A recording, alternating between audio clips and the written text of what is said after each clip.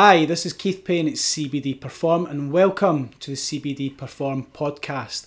Now in this podcast series we will be discussing everything CBD, from the history of CBD and how CBD can support people for some of the main conditions and ailments that they potentially have, which is things like stress and anxiety, sleeping disorders and improving sleep quality, and also pain and using CBD as an analgesic potentially as well. So there's many benefits, and we're going to be discussing the pros and cons and whether it can potentially work or not work, and really be as educational and informative as we can. Now, if you want to find out more information about the CBD Perform products and the range of products that we supply, which covers edibles, it covers CBD oils, CBD cosmetics, CBD topicals, creams and rubs, please visit the website, which is www.cbdperform.co.uk. That's www.cbdperform.co.uk. But yeah, I hope you enjoy the CBD podcast series. And without further ado, we're going to get straight into it. So I hope you enjoyed today's session, and thank you for tuning in, and please enjoy.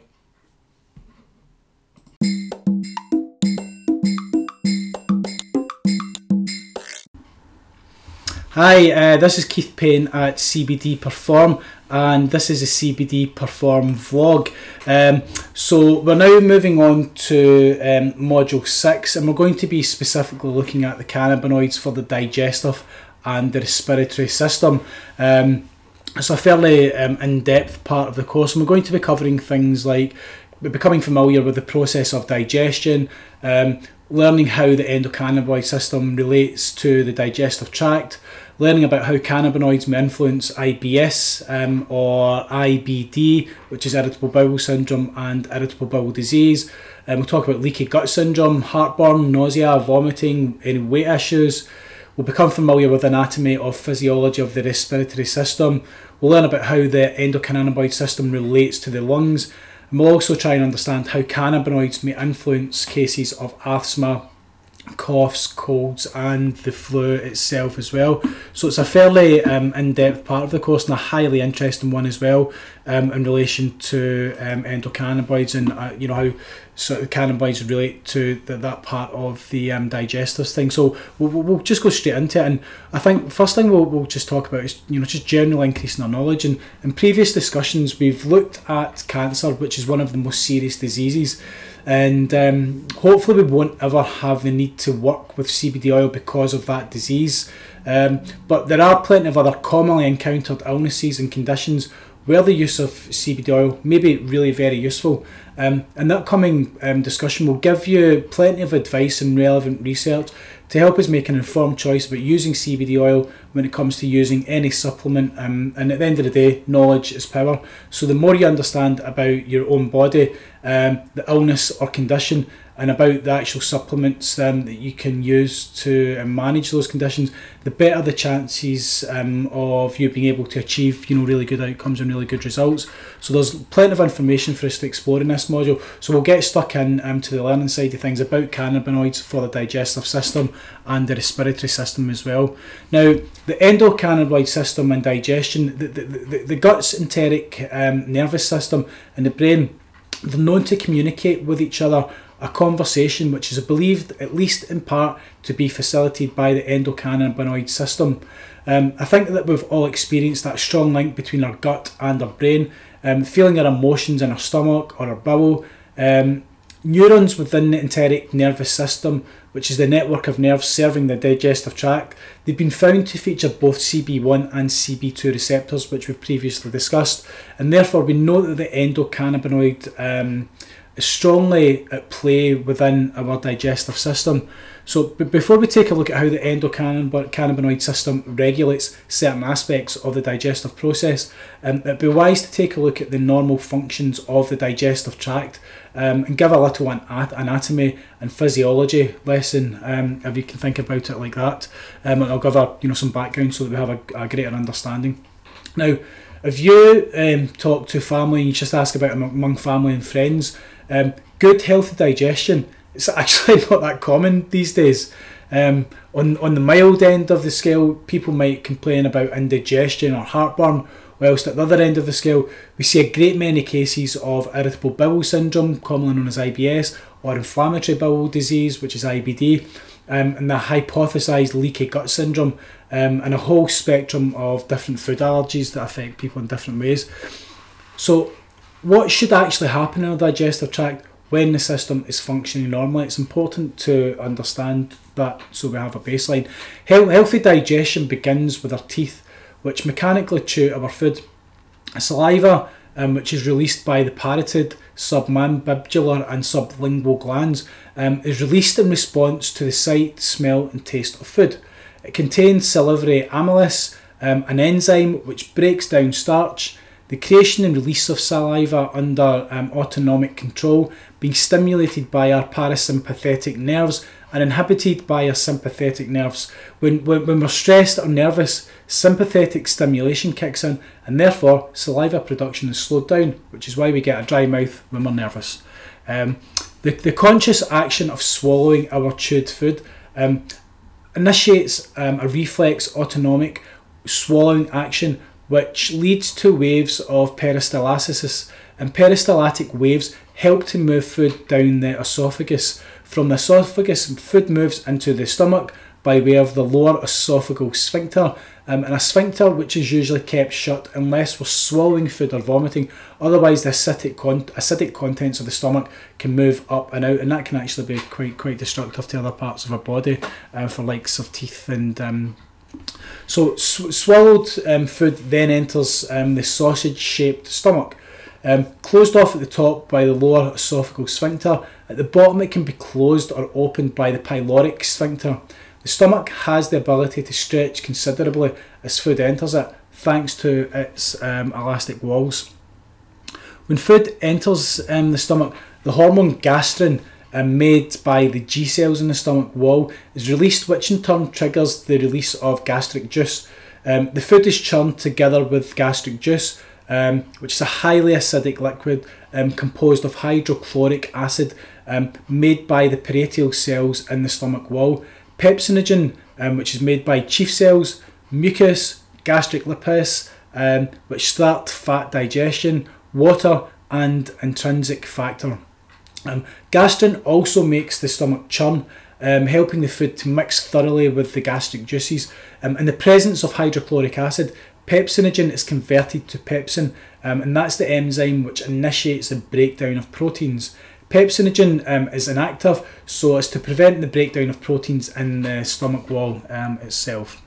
Now, after a number of hours in the stomach, the food becomes a liquid known as chyme, and the chyme starts to enter the duodenum of the small intestine via the pyloric sphincter. The small intestine has three parts to it: the duodenum, followed by the jejunum, followed by the ileum. Chyme moves along the 6 metres of our small intestine via segmentation, where the small segments are closed off at a time to force food along. And I always think it's quite it's quite a thing to think about, 6 metres of small intestine. I mean, that's huge, in terms of the length of it, and that's actually inside our, inside our body. So the hydrochloric acid triggers the release of cholecystokinin, which in turn promotes the release of bile and pancreatic juices. These will continue to digest our food. So the digestion process is continuing. The small intestine is also an organ of digestion, and its anatomy is perfectly designed for that job. The walls of this tube are covered by tiny projections called villi, which vastly increase the surface areas available for the process of absorption.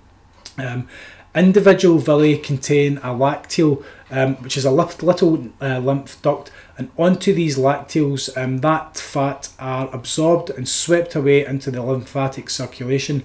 In turn, each villi is covered with its own microvilli to further increase surface area expansion. And if you look at it under a microscope, the wall of a small intestine has a velvet appearance thanks to its anatomy that we've just described. Now, the duodenum secretes secretin and cholecystokinin. Secretin triggers the release of bicarbonate-rich fluid from the pancreas, which neutralises the acidic chyme. Secretin also inhibits the stomach's activity. Cholecystokinin stimulates bile release from the gallbladder and activates the pancreas to release its pancreatic juices. Both the bile and the pancreatic juices enter into the duodenum through the sphincter of Oddi. Cholecystokinin also inhibits hunger. It's a neuropeptide, so it can communicate with the brain and also interacts with immune receptors right across the body. The pancreatic juices carry on the starch, fat and protein digestion, while the bile emulsifies fats, making them much easier for lipase enzymes to actually digest. Pancreatic juices contain proteases, which, like pepsidin, are an active form of protein enzyme which needs to be activated by the enterokinase. They also contain lipases and nucleases and amylases, all enzymes which continue digestion in the digestion process. Bile is produced by hepatocytes, which are liver cells, and stored within the gallbladder before it's released into the duodenum. From the duodenum, chyme passes down the jejunum, then into the ileum, where small intestinal digestion draws to an end. The undigested remnants of our food then pass down to the large intestine. The large intestine, which is the colon, is divided into the initial cecum and the ascending, transverse, descending and the sigmoid colons. Water absorption takes place in the large intestine, and any remaining nutrients will pass across the epithelium into the bloodstream. What is left is known as feces. When the feces move down to the rectum, it stretches the walls and triggers the defecation reflex, allowing us to expel our undigested food. I think what it'd be good if you just do a simple Google search on diagrams for the digestive system. You'll be able to get a really good visual of that really quickly as well. I think it's helpful just to get a visual of how the actual digestive system is laid out in terms of an actual image that you can look at. Now, looking at the endocannabinoid system involvement in this process, there's basically three main ways in which the endocannabinoid system influences the digestive system. First of all, it plays a role in regulating the digestive process that you've just read about. Different activity at the CB1 receptors here can lead to various changes in the motility, which is the peristalsis and churning actions of the digestive tract. Those endocannabinoids and the cannabinoids themselves, which activate these receptors, elicit an antiemetic effect, which that reduces gastric acid secretion. It slows peristalsis and slowing the emptying of the stomach itself. Meanwhile, potent stimulation of the CB1 receptors promotes hunger. If you remember, we've discussed previously THC's notorious triggering of the munchies. That's interesting to consider at this stage as well. Ties in. This system therefore has an influence on our appetite, and in particular they found it can influence our food seeking behaviour and fat intake. The endocannabinoid system also appears to influence the permeability of the gut. The second thing to think about is it facilitates the discussion between the digestive system and the brain, mentioned at the start of this discussion today. The endocannabinoid system lets the digestive tract know if the brain is experiencing stress or anxiety, hence the occurrence of physical symptoms under these circumstances, and it lets the brain know when the digestive system is experiencing inflammation or infection. The third thing to think about is it also modulates inflammation within the digestive tract. We know that both the CB1 and CB2 receptors, when they're bound with certain cannabinoids, can produce anti-inflammatory action by modulating the immune system's inflammatory process. One final interesting endocannabinoid observation is that it appears to be able to communicate with the gut flora. The healthy bacteria in our gut has a number of roles, which include that of influencing the gut permeability mentioned above. There is a growing body of evidence which suggests that the issues within the endocannabinoid system can play a role in the development of the digestive system related issues such as obesity, irritable bowel syndrome, inflammatory bowel disease. So if we think about what this means in terms of using cannabinoids to address issues in the digestive system, it certainly points to the potential of improved digestive health and also the potential alleviations of symptoms, and indeed research has backed up some such examples as we're going to discover. There's a great many illnesses and scenarios that can leave the digestive tract physically damaged or out of balance. As soon as you hear the term out of balance, now you're probably automatically thinking about the endocannabinoid system and cannabinoids, and that's a fair call to make in this specific scenario.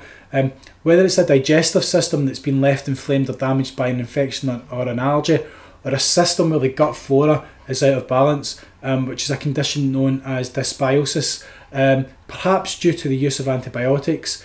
The encouragement back towards a state of homeostasis where things are in balance via tweaks mediated by the endocannabinoid system may have a positive outcome for the overall health of this system.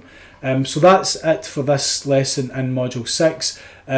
We'll see you in the next lesson. I hope you've enjoyed this part of the vlog, and I look forward to talking to you in the next lesson. Thanks very much. Bye.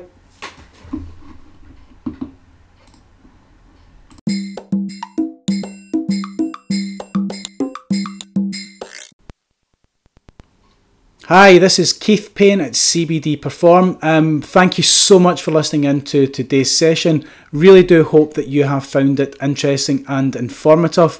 If you would like to discover more information about CBD Perform products, please visit the website, which is www.cbdperform.co.uk, where you will find more information on the CBD range of oils, our CBD range of edibles, our range of cosmetic products, which includes creams, lip balms, bath bombs, all CBD products that will be very, very useful and help people with either supporting the pain management or supporting anxiety and stress or supporting improved sleep. You will find lots of really good information on the website. You'll also find our blog there, which is really informative, and also really useful information about CBD dosages and where to start. So the website address is www.cbdperform.co.uk. And once again, thank you so much for listening in, and we'll look forward to seeing you in our next session. So take care for now, and all the best. Thank you. Bye.